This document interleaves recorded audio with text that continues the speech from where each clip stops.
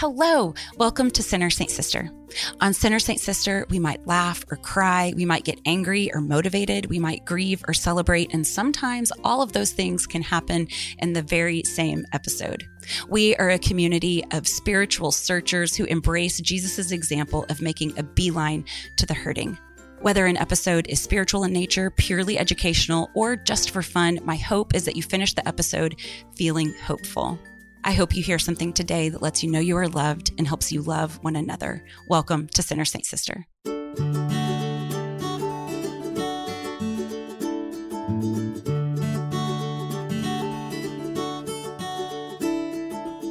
I used to think that I needed extra amounts of introspection or space or silence, time to search and to seek because I was an introvert that liked to create.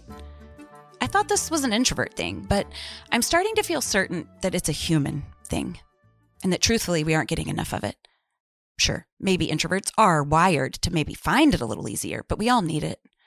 And I am certainly my best momming human, my best speaking human, my best writing human, my best health, mind, body, spirit human when I have incorporated some space. And for each role, holy space, it might provide something a little different. As a mom, seeking space provides patience and farsightedness. If I can start my day with some introspection, taking a temperature of sorts, just a little bit of alone time, it doesn't have to be much, I am so much less likely to freak out when the kids have destroyed the house or eaten all the snacks intended for their lunches in just one sitting. I am the best writing human when I finally quit trying to conjure things up and quit trying to force things down, because some of my favorite things that I've ever written seem to have write themselves. And I know that that has everything to do with the pursuit of holy space. I'm the best yoga instructoring human when I resist the urge to fill up the holy space, when I can instead just let it be and trust a spirit that's moving freely in our midst to do what I could never do. There's a letting go that's inherent to space.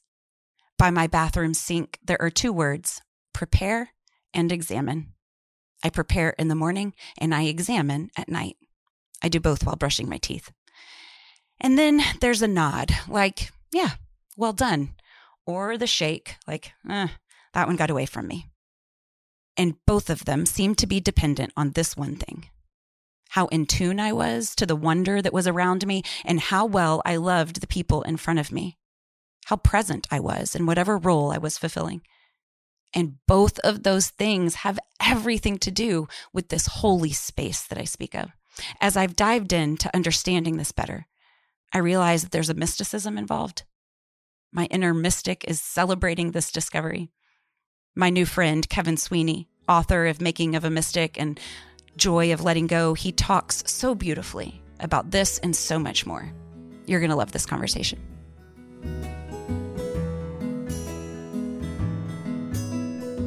Good morning, Kevin. It is such a delight to have you on the show. You are a new follow for me, and I'm really glad about that because as I've been following along, I noticed that you can hold a lot of things that kind of seem like opposites all at the same time. It's like, I don't know about me. I think that this is just a favorite quality of mine. I find it really refreshing and delightful. But you're smart and humble and you're deep and relatable. And so often I have found that you're right, but you're not haughty about it. And so as I have gotten to know your work, I'm really grateful to have this chance to get to know you. Welcome, welcome, welcome to Sinner Saint Sister. Oh, I appreciate those kind words. Yes. And I'm grateful to be here with you and for the listeners in. And, on my second book and, doing quite a bit of these over the past year or so, I probably started doing them for my first book. I still do not take for granted being invited onto people's podcasts, into people's space with the people who are your people. So yes, I'm very grateful for that. And, even those first comments, the mystic is a person who can take life seriously and yet not seriously at all. I love that. That paradox for me is very, very important and allows me to continue to open-heartedly and courageously, to the best of my ability, love a broken world that's in need of healing, because it is. And at the same time, it allows me to understand my limitations, understand Mm-hmm. my own fragility, Mm-hmm. understand my own, on the grand scheme of an unfolding universe, we all, to me, dangle on the edge of nothingness and meaningless. And yet, somehow the work we do is still the most sacred work in the world. And both of Yeah. those together allows me to say the things that are very Yeah. real and deep and inspiring or hard, but true.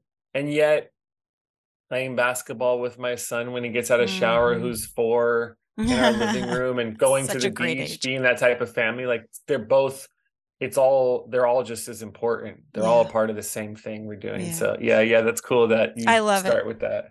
Yeah, well, leaning in and loving the lives we actually have, knowing that Mm, God doesn't want to change the world without us, and yet so much of it is just loving wildly the people who He puts right in front of us. mm, So, speaking of loves, I love to ask people to introduce themselves by telling us a little bit about who and what you love. Who and what do you love, Kevin? mm, mm. Yeah, that's a good question. Who I definitely start with my family. So my wife Christine, we met when we were 16 years old. We're both 38 now. We both Wow. we both grew up in Los Angeles, in the Los Angeles area, in Okay. different parts, and then moved to Hawaii for college and essentially stayed. Yeah. And we did, after we got married in Who 2007, we lived in wouldn't? Orange I mean, County. wise choice. Yeah, and you know, the house party scene back then was like you party till like 10, the cops come break it up, you stumble outside and look for a safe place, meaning a car, to not get arrested, and that was like a normal thing. Yeah. And I was 16, it was summer before my junior year, and I came out of a party, and I, at that point in my life, I could get arrested on site for various things. So I was like, I seen a girl who I didn't know that well, and I was like, hey, like, can let me hop in? And she was like, cool. And I get in, and there's this girl in the back seat I never met, and we start talking. And How then about 20 that? years later, like 12 years later, we planted church together. So Oh life's my really gosh. interesting. If that's not divine intervention, I don't know what is. The Lord is like, you need this woman, kiddo. No, even really though, even more so. My wife and I at that point, we're just friends for like a year. She was like my first like innocent friend who Hmm. just was a friend as a Yeah. girl. And because one of the first times we hung out, I don't know if I've told this story in any podcast. One of the first things she ever said to me, she was like, "Look," she's like, "I don't think you're cute. I don't know what my friends see in you. Don't ever try to hook up with me." Wow. I And love her. I, I love I her. tell people that because some people respond and they say, "Oh, so you like, saw that as a challenge A and you like challenge, had to yeah. win her over." And I'm like, "No, I actually have a natural unconscious fear of rejection. So Mm. if somebody says that to me, I'm not going to pursue them because Mm. my fragile egoic sense of self at that point is Mm-hmm. like, I'm not going to get rejected publicly because that's a shame or whatever." Sure. But what happened was, because she said that, it like turned the volume all the way down on that part of me that relates to Mm. people like that at that point in my life. Yeah. And for the first time, it allowed me to like just connect with a person. Like, oh, you Yeah. don't want the things from me I'm used to Right. people wanting, or I usually want from Yes. others. We can get rid And of that distraction. Yeah. exactly. And I was like, and yet you're still showing me attention. We still talk. Yeah. That was a time in life where you called each other on the phone. Yeah. For younger people, you would literally call up a person's house and their parents would pick up and you'd be like, hey, can I talk to Christine? Like, that's how we did. There was no Oh my gosh, I texting. forgot about asking for people. That's hilarious. Yes. And my wife would be like, oh, well, just can you call me on our fax line? I'm like, all right. And then I have to call another number so she can talk in another room. Yeah, And yeah. And then you have the that's kitchen why, phone with like the really long cord and you take it into another room so you can have some privacy. You're like tripping people all over the house. Oh my gosh, good times. yeah. And that's why in my dedication to my first book was to her. And I said, what I wrote was like, thank you for seeing me before I knew what it meant to be seen. Mm, Because yeah. I had never had that. Oh, you don't want anything Yeah. from me. I'm not really using you. You're not Right. using me, but we're Yes. connected. I thought of that earlier and I didn't want to say that too soon, but it's like there's no objectification. It's just I exactly. delight in you. I just like you as a person. And turns out that's a really good foundation. Absolutely. And I think being seen by her in that way is what started to open me up to the possibility of being seen by God, because I had never Wow. felt seen like that before. So yeah, My start with goodness. Christine. Oh, we have that's such a so long awesome. history. That's so And great. then our That's kids, beautiful. our daughter, Michaela Brave, is 6, and then True, our son, is 4. And, just for one more, since we're doing family stories to Yeah. start with, Yeah. again, I'm 38. And at that point, 16, 17, 18, people used to write letters to each other and like Mm-hmm. give them to each other before class that you read, like, Christine folded it up or whoever. And I think when we were probably 17 at the time or 18, and she was in Hawaii because she was a grade older, and I was in Los Angeles for my senior year of high school. And it was something like that. And she wrote me a note, and it was like the future. And it was us in Hawaii, something like that. It was us in Hawaii with 2 kids, a girl and a boy, Michaela and True. And that's what we have now, 20 years later. I am not joking. Because I knew at that point in my life, if I have a son, I'm going to name him True. And she wanted to name a daughter Michaela. And now, like that, we have to have that note somewhere, because I'm like, that's actually what we've lived into. So it's a really fascinating story. So loving people, I start with them. Yeah. So I live in a college town, and that lends itself to a lot of relationships with young women. And, I kind of forget that I'm supposed to be a mentor. I kind of end up being a friend tour, and I'm like, oh wait, I'm supposed to have some sage advice. But I was kind of going through some bullet points of things that I think are important for kids, or I don't know, whatever. And one of the things I said was I had kind of gone through, I don't know, just kind of operating in the same spaces as young men. And I had said a couple of things, and the way that they summed it up, they're like listening intently, And by the way, I know nothing about dating anymore because it's changed so much. But at whatever it was that I said, they summed it up as, so you're saying play hard to get? And I'm like, no, be hard to get. So I love your wife for that. Like that is that's my kind of girl. Oh yeah. She my wife has never struggled to own her voice. She is a very, very, very tenacious person. And I've learned a lot from her, just in her, not because she's sitting down teaching me lessons, but just in her embodiedness. Yeah. Since I met her, I'm like, this is what it looks like to actually try everything you want to do. And that's really scary. And yet she just, and if it doesn't, and if it doesn't work out, you're sad and you cry. And then I guess you just keep going. Like, you don't know people who just do that, Yeah. How about that? I'm going to pray for y'all's marriage. I just love y'all so much already. Okay, let's start. So, we don't know each other that well, although that was, pretty good background. Can you give us a little bit about how you came to do the work that you're doing? I mean, you said that you started a church, but I would imagine there was some progression, although God does just plop lovely women in the backseat of cars with you. So who knows? But I'd love to know how you came to do the things you're doing. Yeah, that's an interesting question. And it's important because, I don't know if people have heard the phrase. It comes from Marshall McLuhan, I think in the 60s, talking about technology. He was the one who coined the phrase, I believe, the medium is the message. So it isn't just the things we say, it's our entire life communicates. Yeah. It isn't just, they just shared this information. No, the medium is the message. Like the environment, the person, their embodied life, everything is speaking and communicating, oftentimes more so than the content. We know that as parents, for people who have kids, it's, like a kid may not always hear what you say, but they never fail to like reproduce who you are. That's a scary thing. Right. Right. That's a humbling thing. It's an empowering thing, but it's scary because you're like, don't do that. But if my entire life is communicating otherwise, they're hearing another message. Well, even the way that it's like, I'll see someone out and about and it's like, I don't remember how I know you, but I remember how I feel around you. I know that we either really enjoyed each other or didn't, So anyway, go ahead. Totally. Yeah. Yeah. And so the stories are so important. And I'll say like this in terms of very zoomed out for the unique spiritual journey I've been on. Like I went to Catholic school, 1st, 2nd, 3rd grade, stopped going to mass soon after. And my parents didn't push that on me at all. And I'm grateful in a sense, because I tell people I left that experience with like a pleasant indifference towards religion and God and the church. It was just a non-issue. There was no ideological, like the Pope, how dare he, ex cathedra, no way. I wasn't mad. It was, no, I'm just young and I'm not going. And that's helped me so much later, because unpacking religious trauma as we're seeing more and more, unlearning, disentangling, dismantling family systems, religion, emotional trauma, all tied up into this one confusing knot for people later in life. Like, I understand how real that is. And I don't have that with the church. Yeah. Never been mad at the church, never, because I wasn't in it. I was indifferent because I was a non-existent. Yeah. And I have a similar experience, by the way.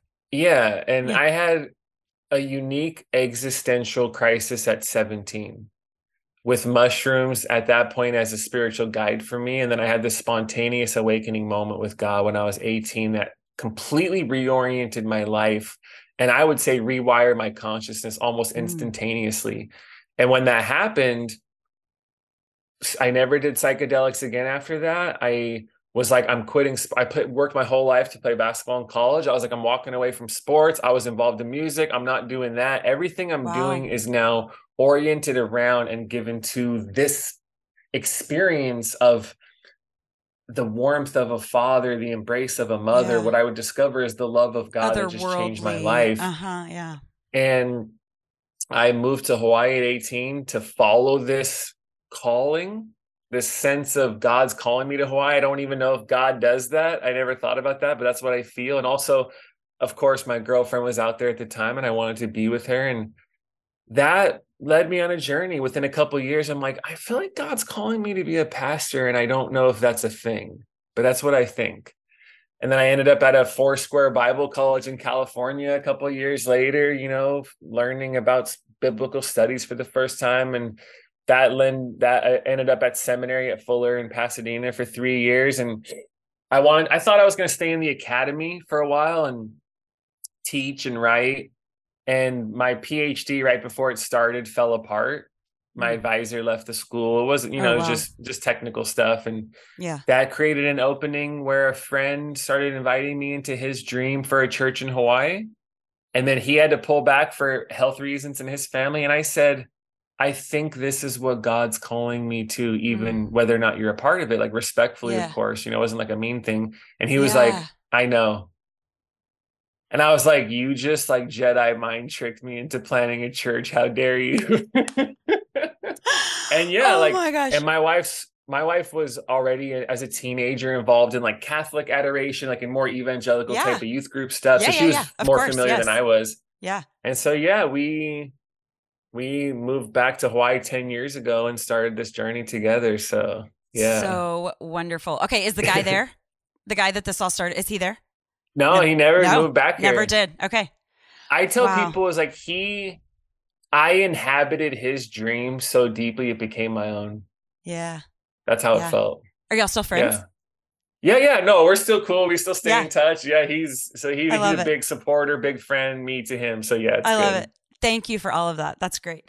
Okay, so I'd like to start by who just Jesus is to you. It just feels like a good starting place, because I feel like as I've started following along, there are so many things that we share in common, and we could like get super specific about it. And it might just be wrapped up with like dignity of the human person. I think specifically it looks like equality and caring about abuses of power and social justice type issues. But in preparing for all of this, I was kind of specifically thinking about beauty, because you seem like such an artist to me, Kevin. And we are Christians because it's true and it's good and it's beautiful. And I know that I've said this many times on the podcast, and it's not a fresh revelation or anything, but I feel like we can kind of bang people over the head with what's true and good. And a lot of times beauty will allure people where truth or goodness cannot convince. And so beauty feels really, really important. What is beautiful about Jesus to you? Because he's just countercultural at every turn. And our society, who tends to idolize power or achievement or success or militarism and on and on and on. Here, Jesus was countercultural at every single turn. And yet it's beautiful. The cross is the most beautiful thing he ever did. And all of the things that we tend to idolize as a culture are the opposite of that. There's the opposite of achievement and war and on and on. So I know that we could talk for a really long time about all of these things, but I wanted to just kind of keep it simple about Jesus and beauty. Do you have any thoughts on that? That's great. And that's definitely a lot of my language. And I think you're very on point when it comes to reading some of the things that I say, and the compelling nature of beauty as opposed to the force of argumentation, and how we bear witness to the story we're a part of, and how we love people well, and how we create beautiful things, because beauty in and of itself is valuable without needing to artificially attach Jesus's name to it in some kind of a way. Yeah. The energetic signature of Christ can be fully present without the name of Jesus. And we artists don't have to artificially slap that sticker on in order for things to be good and true and beautiful, like you said. The great Rabbi Abraham Joshua Heschel said, I didn't ask for success, I asked for wonder. And I love that so much. That's countercultural. Yeah. Yeah. You don't ask for success based on status climbing, money we're making, et cetera, right? We all know the versions of success that are handed to us culturally, passed down, et cetera. Wonder, that's countercultural. So to be in awe, to be able to, for me, think about the miracle of what we're doing right now through technology is insane to me.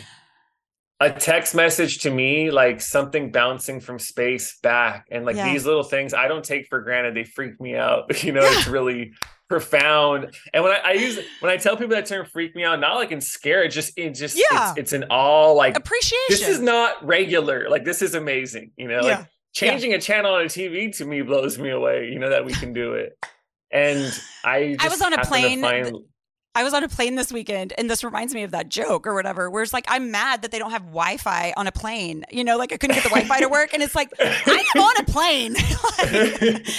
There's a building laid sideways, flying through the air, shuttling me to a different city. And I didn't even know they had Wi-Fi on the plane, and now I'm mad about it. Anyways, anyways, exactly. Go ahead. I'm sorry. Yeah. And so I definitely live in that world of being fascinated, and curious, and just this is all amazing. And that doesn't negate the injustice. It doesn't negate the pain. When we talked about holding tensions earlier, that's all true too, but it's also this. And the countercultural and counterintuitive, counter-imperial nature of Jesus for me is truly astounding and inspiring and challenging. And I just love it, because I have that in me naturally. Yeah. I was already counter everything as a kid, So I'm all right, this is a natural movement for me here. Yeah. But the parables is all, you think it works like this, but it's actually this. Yeah.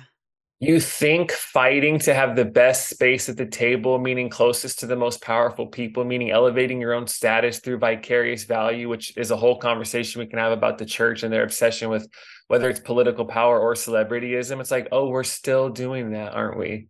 Yeah. We still think we need the best place at the table. We still want to fight for the status. I'm but every single parable is saying, do you still really believe that? Mm-hmm.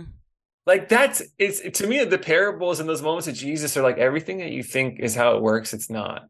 Mm-hmm. The big things are actually the small things.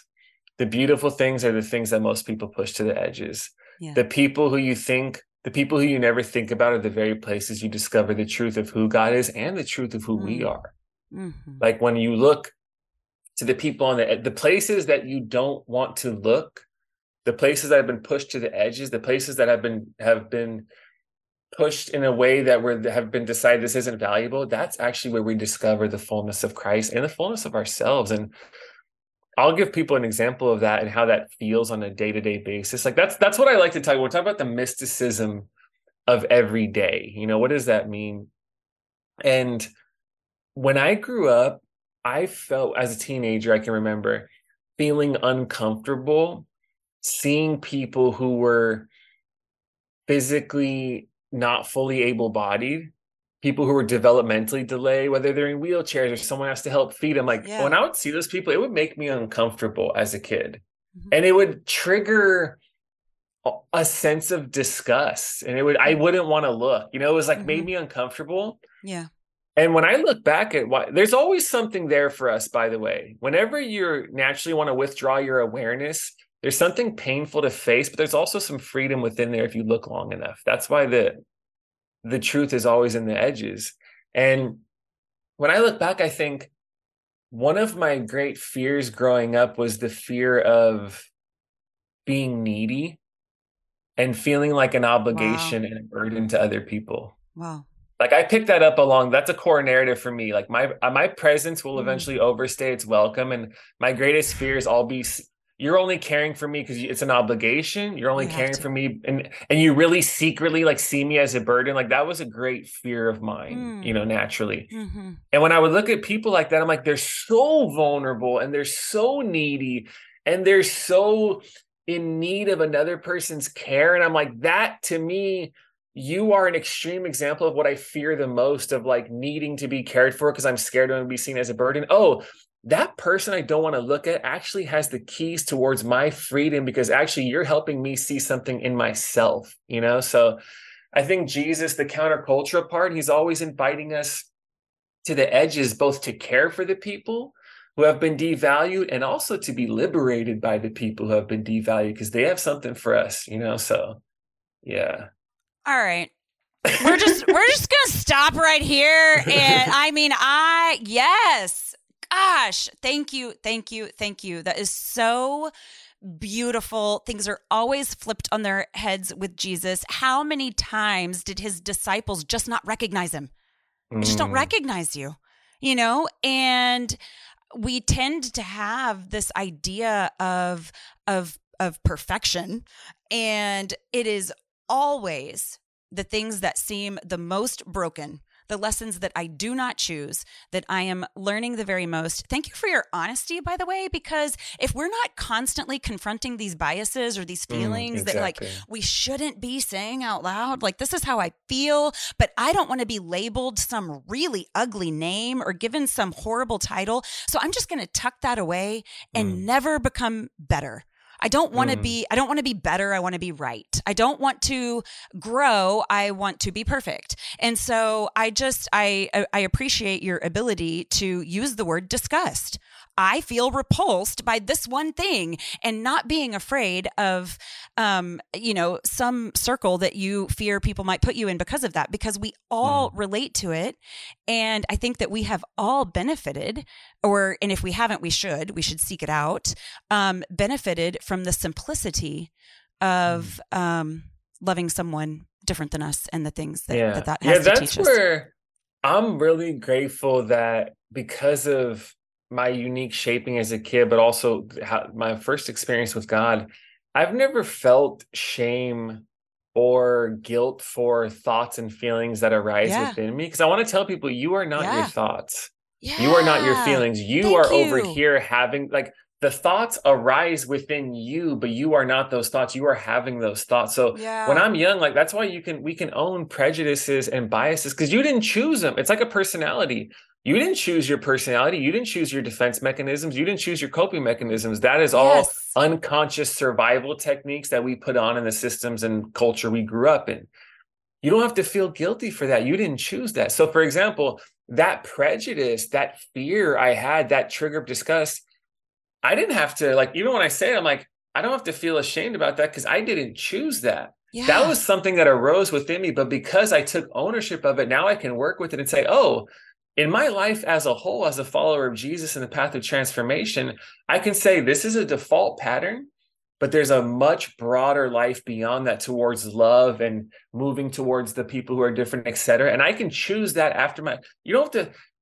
It's tough when you feel guilty and shame about thoughts and feelings you have. And think about the gold nugget that you were able to find there. Okay, this is about neediness for me. And needy is such a horrible word. I want to spit it out of my mouth. I agree with you, needy. And because we idolize self-sufficiency, right? And so it's a myth. Nobody ever did anything great on their own, ever. And so the neediness that God is calling us to is again so countercultural. And you would never have that realization if you weren't open to my thoughts are not me. Hallelujah. Mm. Amen. Okay. So, as I've been watching your work, I feel like so much of the foundation is this curiosity, right? There's a humility of spirit. Can we talk about the value of asking good questions? Because I feel like maybe this is linked to self-sufficiency and the things that we I don't know, just ascribe to or lift up in our society, but there is also certainty. So the value of curiosity over certainty, of asking good questions, of embracing good, honest doubt. Can I hear a little bit about your journey with doubt and curiosity? Yeah. Yeah, that's a great question. When I was 17, 18, like truly having this existential crisis where I'm like, is everything I've ever done just to get people to approve of me? Like, what am I like, why am I working so hard in basketball? Why am I doing this? Why do I care what they think? And that leads me to bigger questions like, well, what really is happening here? What are we doing? What is the suffering worth it? Is the struggle worth it? Is there something real here? And my pursuit of truth and my pursuit of eventually what led me to this experience of the resurrected Christ was, I just want to know what's real. That's all I want. It's not a power-oriented thing of certainty. I need to be right. It isn't, I need to be over and against anybody else. I was like, I'm so sick of doing things that are like, of the inner restlessness that is haunting me within my constant pursuit of pleasure, desire, attention, or whatever that isn't working. What is real? And that question has driven me still to this day. Just want to know what's real. And the pursuer, the curious person, the seeker of truth, to me, needs to have that daring audacity to say, I'm going to let reality present herself to me on her terms, and I will adjust, let go, surrender anything accordingly to live in alignment with what's real.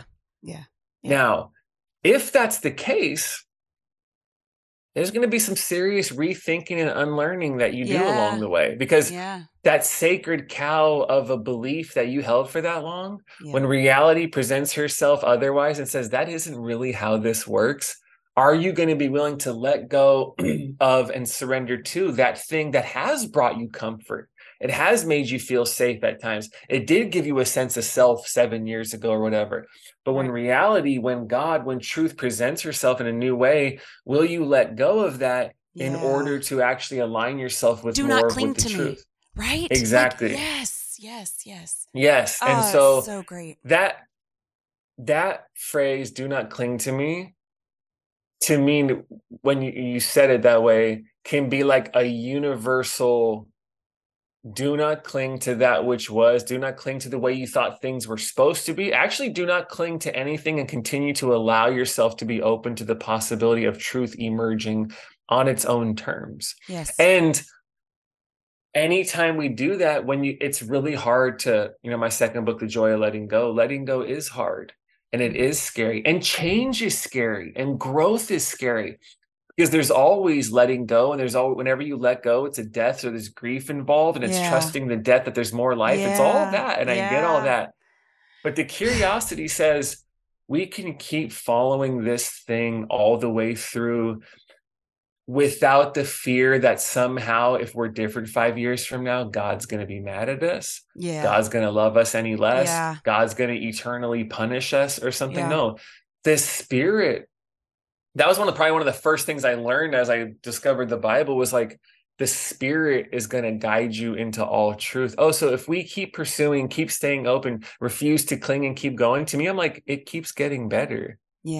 Over and over. I'm not where I would ever imagine myself to be 20 years ago, 10 years ago, 5 years ago. And yet each time I do all that work of not clinging and growing and following my curiosity, I'm more alive, more joyful, more free, more courageous. My life's bigger every single time. I think we were fed some lie, and it's not scriptural, that says eventually throughout this process of sanctification, there will be an arrival.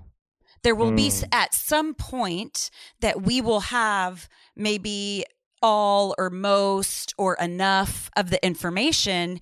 And I don't think that anyone would ever hear these words and then say, oh yeah, that, but that eventually we will be able to say, okay, I've got this. I'm good. I'm done. And we're never done because there is no place of arrival. It is always a process of learning and unlearning and then new learning. And Mary Magdalene and Jesus and him telling her, because when Jesus does these things that confuse me, when Jesus says these things that baffle me or is silent, and that confuses me because that doesn't seem like the Jesus I know either, you have to dig in there. That's where you have to dig in and trust that there's something I'm missing. This is an opportunity to know more about his character. And so do not cling to me did not make sense to me. Why is he telling her that? Because I'm picturing her like wrapped around his feet. He's alive. And they obviously had so much intimacy and reciprocity and just a beautiful friendship. So like, why, when she is celebrating that he's here, is he saying, do not cling to me? She had him locked in a present day and time as teacher. And you will never know the risen God if you cling to me here in this space as teacher. And so it's always an invitation. Jesus' silence is an invitation. It's and so of course we can shake our fists at that and be like, why aren't you here? Do you care? But it's an invitation because silence allows these questions, these good questions, that what we really believe about God. It allows those things to come to the surface. And then it's an invitation to say, we need to fix that. So when I'm silent, it is an invitation for whatever your go-to is. You don't love me. You don't care about me. I can go from you don't love me and you never have really quick, And so then that's an invitation to say, we need to fix this thinking, and so, because he's just too kind to let us stay there. So anyways, I just love the ways that Jesus can be confounding and then the ways that we can just learn newly again and again and again. Yeah. And the great medieval mystic Meister Eckhart has this famous prayer where he says, God, rid me of God. Whoa. Where it's like the fullness of that which is always remains beyond conceptualization. Continue to break open any concept I have of you in order for more of you to continue to emerge. Yeah. Don't cling to me. Why? Because it actually gets bigger, better, more universal, more accessible, more real in that way. And also with the whole certainty thing and our cognitive beliefs and the way we hold on to concepts, for the mystic as one who is just, this is a direct experience of the sacred. Like I'm very grateful. My experience at 18, my introduction to faith was not, here's a system to believe in. Here's the beliefs we have that have been unconsciously handed to you through a community, which that can be really good for people as a starting point. I'm not taking away from that. I hope my kids can, come through with this tradition and this story. Sure. But for me, the foundational experience of God was universal, affirming love and direct experience. And I say that because for the mystic, to know God is not actually to know God, it's to be known by God. It's not to see God, it's to be seen by God. It's not to understand God, it's to experience being felt, held, and understood. It's not to hold on to beliefs about God. Yeah. It's actually the radical experience of trusting that I'm being held by God. None of that is conceptual certainty. It's actually experiential relationship an encounter, right? Yeah. So for the mystic and for the people, the great lovers of God, the great poets, the people who inspire us so much, the certainty has nothing to do with a real journey of faith. A journey that's defined by love and relationship and connection and union and the supreme identity in Christ. It's not, I feel safe because I think my beliefs about God are right. Those are always changing and evolving. When I say, when Meister Eckhart, God rid me of God, that keeps evolving. But the direct foundational, I am known, seen, loved, cared for, and somehow mysteriously in an unsafe world still safe. Well, my beliefs can change, but that doesn't move at all. That's that fixed point at the center of everything that allows you to plant your feet on the ground. So the mystics are like, what does certainty have to do with love? Your beliefs, again, even with thoughts and the whole, like, you don't have to have shame about your thoughts. I'm over here having thoughts that are over there. Yeah. The mystic also knows the great I with the capital I sense of self in Christ is before, beneath, and beyond any beliefs I have about God. No, the I that Mm. is being loved and held together is over here.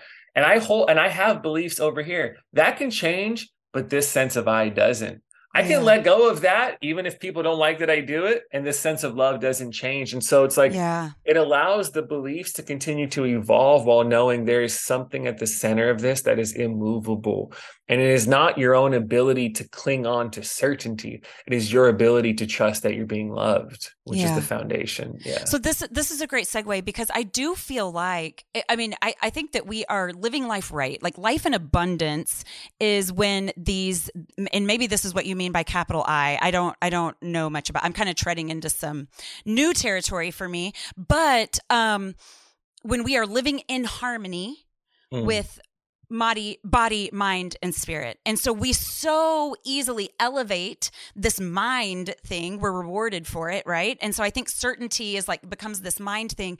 And you and I perhaps share this. I think that there's probably a larger definition to mysticism, which I would love to just hear from you.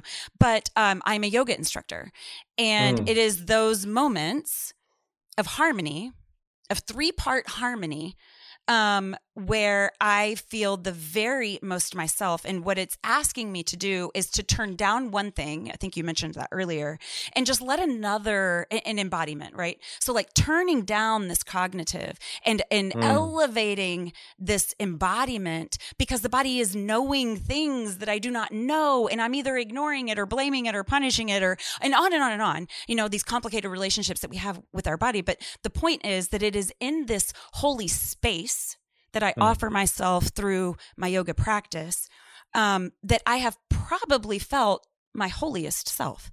And it is really just about a linger. When do we offer ourselves time to linger over what we love and love what we linger over? So this mysticism to me has become very interesting. I think that I've been honoring my inner mystic more and more lately, but I do still feel like a novice. Do any of those comments make you think of anything that you would like to teach or share about mysticism? Absolutely. I would love to hear about that in your everyday, what it looks like. No, that's great. And I think to say this is beyond the cognitive or belief is not to say beliefs aren't important. Agreed. There is a difference between something being irrational and something being transrational. Irrational is before you even have the ability to be rational, like a child. You know, it's like pre-rational thoughts. They're young. Okay. It's like, if I do this, the sun's saying hi to me when they go down or whatever. Like it's literal, you know? Then there's the rational mind. We all learn, especially as Western people, you know, it's reason and it's this. It's all great. We need all that. The dualistic mind, left and right. You need all those things. Transrational means not less than rational. It means beyond rational.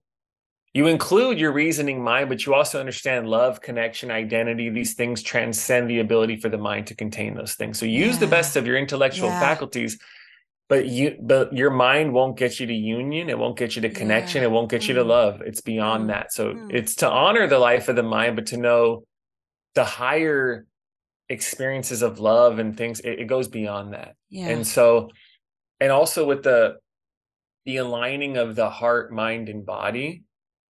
You know, when we talk about, you know, Richard Rohr talks about being present to presence, like without us being present, there is no presence. So presence is a relational term because God's presence is always here, but without our presence towards it, it experientially is nothing because we're not paying attention. We're not awake. Yeah. And he talks about being present is anytime your mind space, your heart space, and your body space are all open and essentially aligned at the same time. Because the experience of God, the experience of love, it does not happen solely or even primarily in your mind. Doesn't mean it negates the life of the mind, but it's an embodied thing. It's a gut level thing. It's this other place of knowing deep within that allows love to exist. Like you can't love. I thought about this when you were saying something about cognition. The answer to my kids hurting or struggling, or maybe they fell down, is not cognition, it's connection. Yeah. And I can't do that just with my mind. I have to do it embodied. Come here. Yes. And when we are embracing our children, embracing our loved ones, or being embraced by loved ones, that is not primarily a cognitive thing. You do not leave those experiences saying, I've learned something new. You leave that experience saying, I've allowed myself to be loved well. Yeah.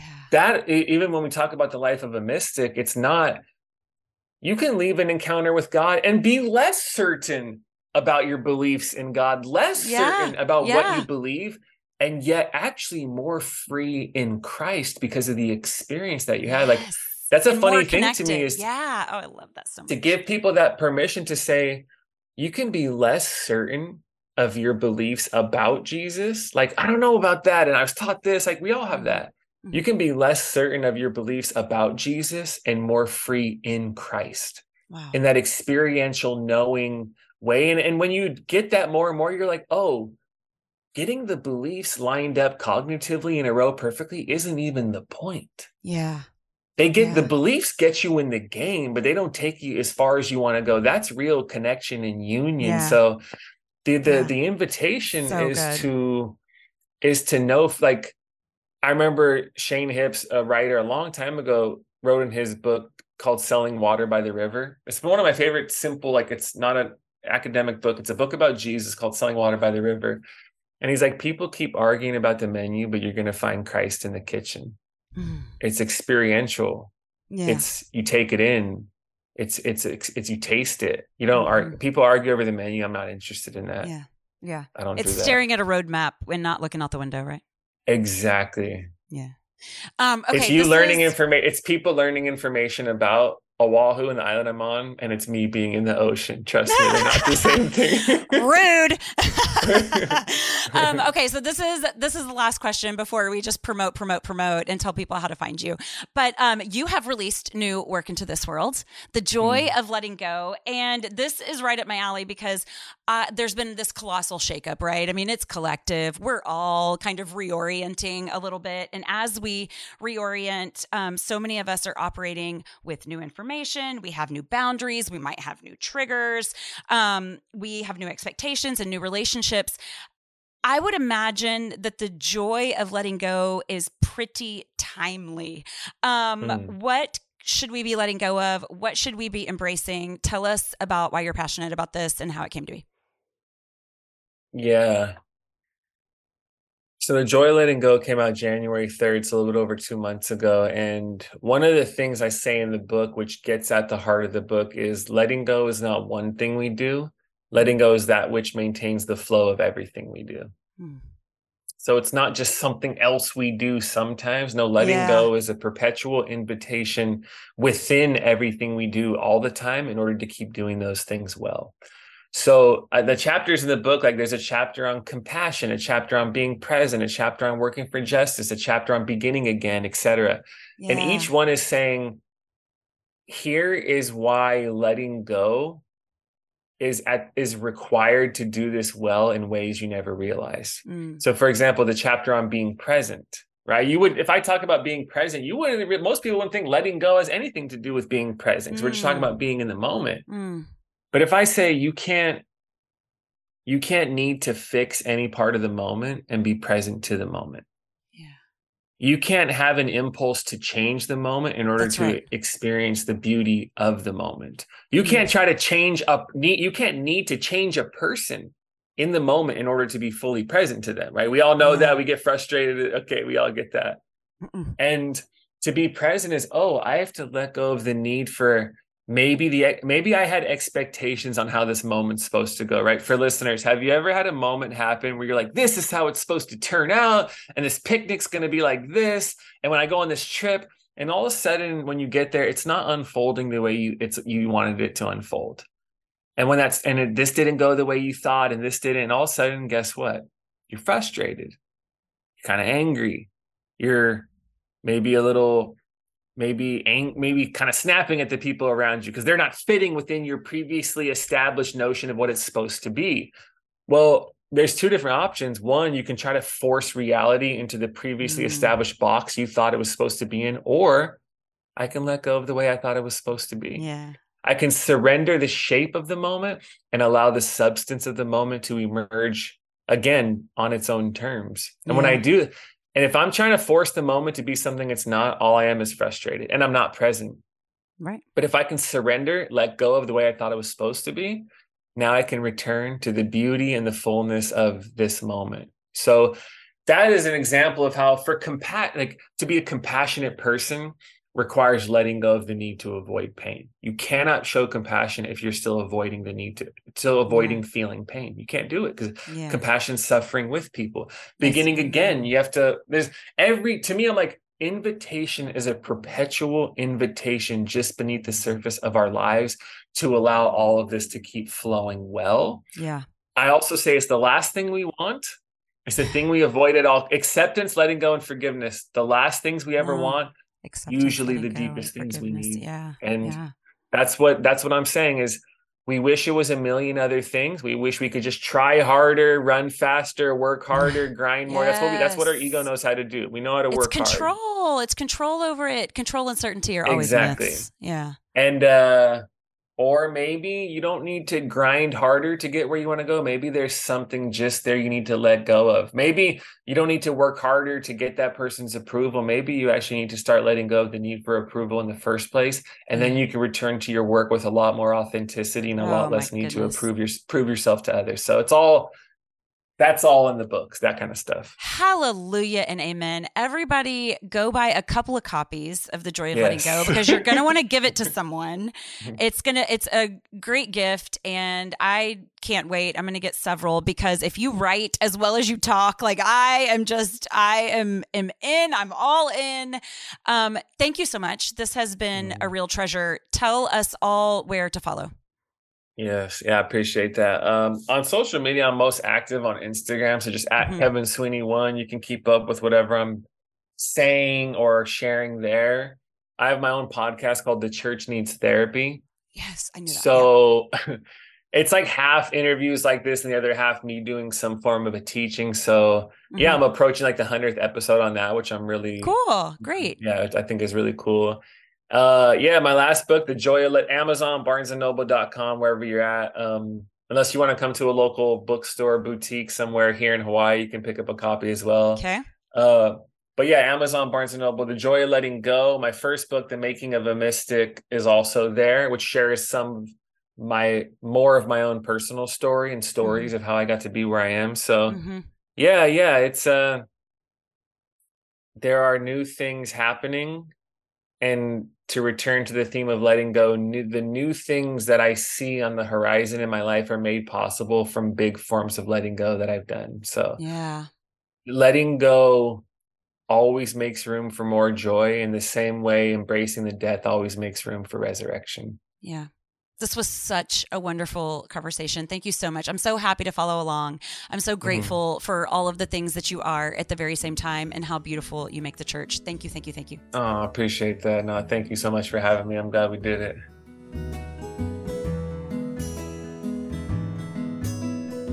Hello, Beef. I feel like I got to introduce you know that feeling of when you really appreciate something and you get to share it with other people, like Oprah. So when Oprah would do her favorite things, if I were Oprah, that I know that Kevin show would have been in the box. Yes. Like that show brought her so much joy. Like there is something really, really fun. Even, you know how sometimes we'll get together for Christmas parties and they're like, bring your favorite thing, buy your favorite thing that you want to give to somebody. And it's like, $20 or less or whatever. And I always have a thing. Like, there are these things that are like, this is it. Like, this is the thing that's changing my life right now. Anyways, I feel like that conversation with him, I want to like box up and say, this was really, really special. I hope that you love it. Yes, it was really special. Yeah. What'd you think about that? No, I loved it. But like this topic of like mysticism and wonder and openness, I love it. I am drawn to it and like sort of almost humbled by it because it's a challenge for me. It's always like compelling and fascinating to me, like to learn about myself. Like you will have guests every once in a while and I listen to them and you want to hear, kind of my response. And like the the honest, complete, thoughtful response is, wow, like seriously, that feels like a cheat or something, but that is the honest response. And for him, especially. Yeah, I get that. Yeah. You know what it reminds me of? So we were at Pastors, Priests, and Guides together, Aaron Nyquist's retreat, and Shauna Nyquist was there, and she was talking about how initially the thought of a more contemplative space seemed kind of intimidating to her. And maybe those weren't her exact words. But the idea was that she felt like maybe she was going to have to set something down in order to fully belong, because she felt a little too something by nature. Was it cheerful? Is it whatever? And she had this realization that no, all of me belongs here. Like there's a place for that. Is that something? I think she kind of ended up finding out that it was really her definition of contemplative that needed expanding more than it was how she felt about herself that needed limiting. Is this maybe an example of that maybe just the word mystic or mysticism is a little too narrow for you or something? Yeah, I remember her talking about that, and but I also feel like, maybe mysticism just like isn't my bend, right? Like what's the opposite of mysticism? Y'all said certainty a lot. Oh, and okay. Yeah. I like certainty, and I don't think that's a bad thing, right? Like, I don't think I'm a jerk about it. I think there's a place for certainty, right? So totally, maybe, like, I don't know, but if that's more my bend, then maybe mysticism needs to be like more like a practice for me, right? Because I'm drawn to it. I just feel like, I feel like we all naturally probably lean one way or the other. And so maybe like to be more the other way, right? You have to like intentionally lean that way and make it a discipline. Like, how like one thing that I hate about myself is that I am a family of movie watchers. Like my people love a movie night. They love a movie theater night. And it's just really hard for me. And I hate that. Like I just end up creating lists in my head, or like seeing it as like, well, they're all doing this thing. And so now I am freed up to do something else that needs to be done. Right. Yeah. But then I do it, and I know it like creates, reflection and lessons and, exposure to good art that I value. So I'll occasionally make it a discipline to watch something with my family, even though I know that like other things can and could be getting done. But when I do it, the truth is it feels like a win because it's hard for like me. And I'm making it as like a discipline, and I do feel more balanced after I do it. So, yeah. Okay. That's interesting. So so there's a bend towards either one or the other. I think that may be true. And probably the answer is somewhere with and both with what I'm about to say. But I was thinking of this too. We're not born knowing these things. You know what I mean? Like you can be introduced to an idea or so for example, I feel like Kevin is way further out ahead, on this path than I am. Right. And yet I feel like this holy nudge when he's talking of like, oh, that's interesting. So there's always going to be, it's maybe a level of knowledge more than it is, this is the way I am, or this is the way I'm not, Right. And we don't like ever get anywhere on our own, right? Like, so someone's always further down the street. Like it's me and then you and then Kevin. So maybe it's less about bend and more about exposure, education, and just like awareness or something. Totally. And like I said, it's probably both. But what's interesting to me, you said that I think this is a profound observation you make, is that if certainty is the opposite of mysticism, and I don't know that that's true. Like, I'm not claiming to like do any like philosophical writings on mysticism, but like if certainty is perhaps the opposite, it makes me wonder what our relationship is to the word control and how that maybe dictates our openness or closed offedness. Well, that makes a lot of sense for me, struggling with mysticism, right? Because, control is one of the idols that I wrestle with the most, right? Like, and I'm aware of it, right? I pick it up, cling to it, realize it's there, like try to put it down, and then only to pick it back up again. And I feel like God is always working on that so hard with so many things in life. And but obviously like foster care is the hugest one for me right now, and has been for many years, because it's a space where there's literally no control. But even still, I try my darndest every single time, every single kiddo, every single visit, hearing, whatever, to find a place to try to control. And it's exhausting. Well, that makes sense to me, because you're just so dang capable. Like, you are so effective. So beefy. So capable. Like, of course you think you can strong arm and change and control things. Of course you think that. Like, most of the time you can. And in a lot of spaces, it's completely rewarded. And in most spaces, right? Right. But the truth is it's a myth. I think that I resist being controlled so much. Like, I don't know, just my personality makeup. I really resist control. It's like a repellent to me. It's so much so that it's almost like a deficit, where someone will say like, oh, let's have a phone date on Thursday, or, let's have a phone date on Thursday. And then I'm like, they say, what time? And I'm like, no, we're not. Like, like, it's bad. But like, just like, the control makes me claustrophobic. And so that might not necessarily be, a struggle of mine. So maybe you're right about bend. And I love this openness. I love willy-nilly. I love creating space and seeing what the heck can happen.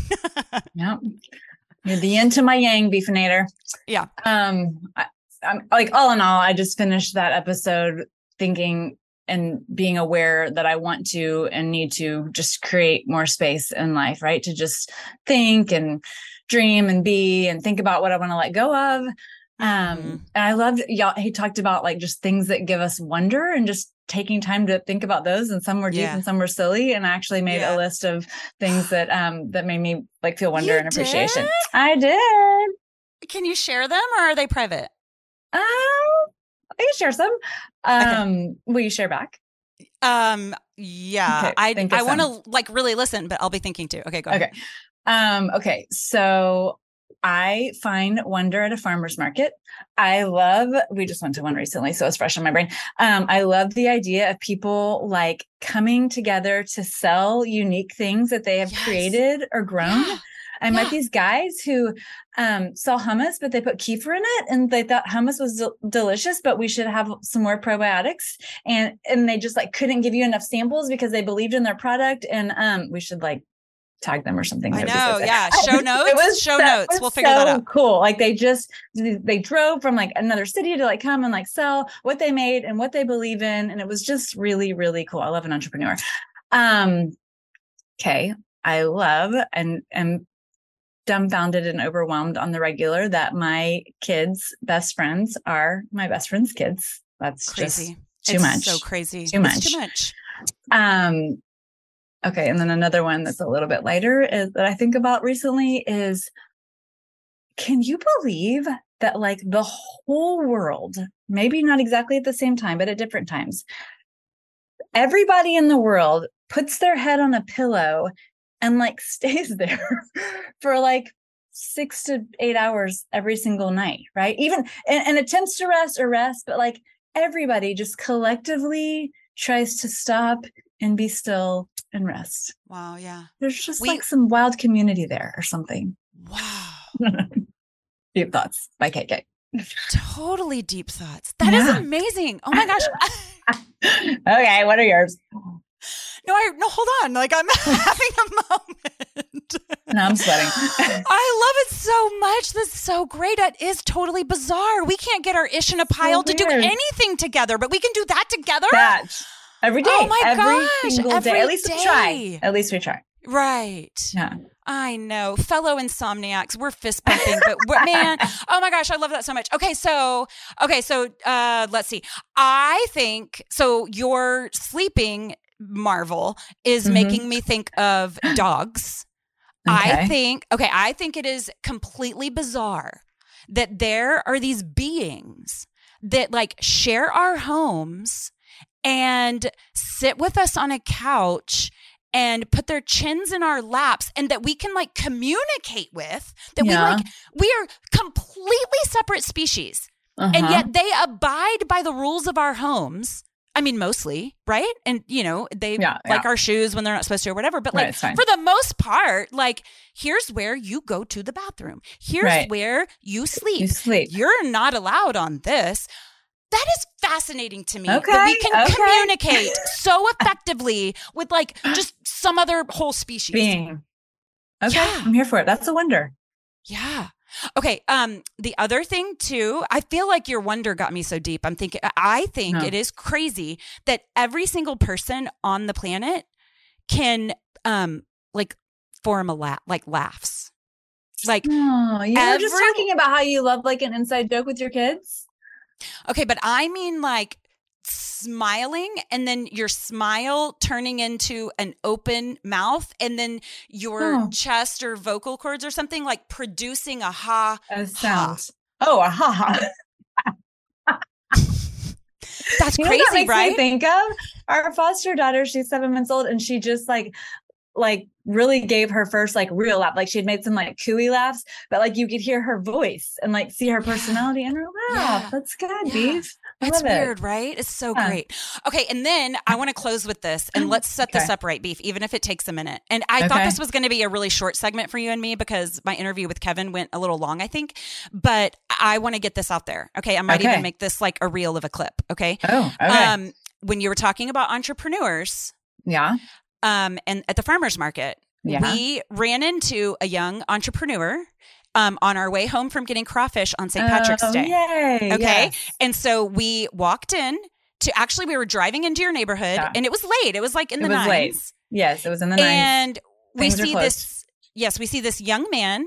He's getting into his car. Now, here's the funny part is that we're driving into your neighborhood and as though it were like a beckoning laser beam, our boys see those are shoes. Jordans. Yeah. Shoes. Like, so, and they're like, you know how they like cellophane them up? They like shellac them with plastic now. Okay. So I think that's what they saw. They saw the bling from the shellac. So they see this wall of nice shoes and they're like, Mom. So I turn around. I say, let's go. It's bedtime. She says, let's turn around. Late. I'm like, we can look. It's and fine. So they were so happy. We pull into this parking lot and we catch this young man. He's getting into his car. Right. We think we're just going to like look in the windows. Yeah, and, we're like, just going to look. Shoes, and like he's there in his car. And verify that they are in fact, these are nice shoes. We're just confirming for our kids that they're not making things up. Except he sees us in the window and I stayed in the car. You got out with them. So you take over from here. So he's like, would y'all like to go in? And he's in the car with his baby. And we're like, yes, please. Like he wanted to show us, right? Like he's proud of his product. Like I was saying about the farmer's market. And so we go in and he shows us all of his shoes and tells us about his background and tells us why he picked that location. He had recently just got broken into and all of his merchandise was stolen. And he was like, I got insurance for that. I rebuilt, I rebought. Here we go. Like gave us information about his soft opening. I literally gave him my phone so he could like connect with social media. And he is just so proud of a really solid business. And our boys were like literally drooling at all the shoes that he has out. Yes. So he I hope is going to kill it, but clearly is somebody who just believes deeply in what he's doing and is a hard worker and just like ready to do all the things that he needs to do to make his business successful. So cannot wait to support him. Absolutely. We got to tell him how cute his baby is, tell him how nice his shoes are, and then hopefully get some word out to help support his business so that he can just drum up a good, loyal clientele who will not rob from him. Yes. So just helping him kind of get back on his feet is super important to me. I wanted to go back the next day and make a TikTok and that just didn't happen. But anyways, if you live in Houston, I'm going to put this in show notes as well, how to support him. He also very kindly told us that we did in fact smell like crawfish. So. Oh, he did. He's like, did you say that you just had crawfish for dinner? Because I can smell money. And we were like, thank you. We did. It was delightful. You should have come with us. Now he's next time. Now he has a hankering. Okay. Love you, Beef. This is a great little But I am so, so grateful for you, listener. If you liked this episode, could you please do me a favor and hit subscribe and leave a review? It really helps the show grow, and I would be so appreciative. Thank you so much to our guests who share their gifts so generously with us, and a special thank you to Taylor Schroll, who does so much behind the scenes to make the show great. If it weren't for him, I would still be in my closet with my iPhone. You can follow along at Forte Catholic as well. That's Taylor's show where I show up now and again. And to keep up more regularly, please follow along on Instagram at Allison M. Sully or TikTok at Sullivan Family TikTok. See you next week. Today's show was a production of Allison Sullivan in conjunction with the Forte Catholic Podcast Network. For more great Catholic podcasts, head on over to fortecatholic.com/podcasts or wherever you listen to podcasts.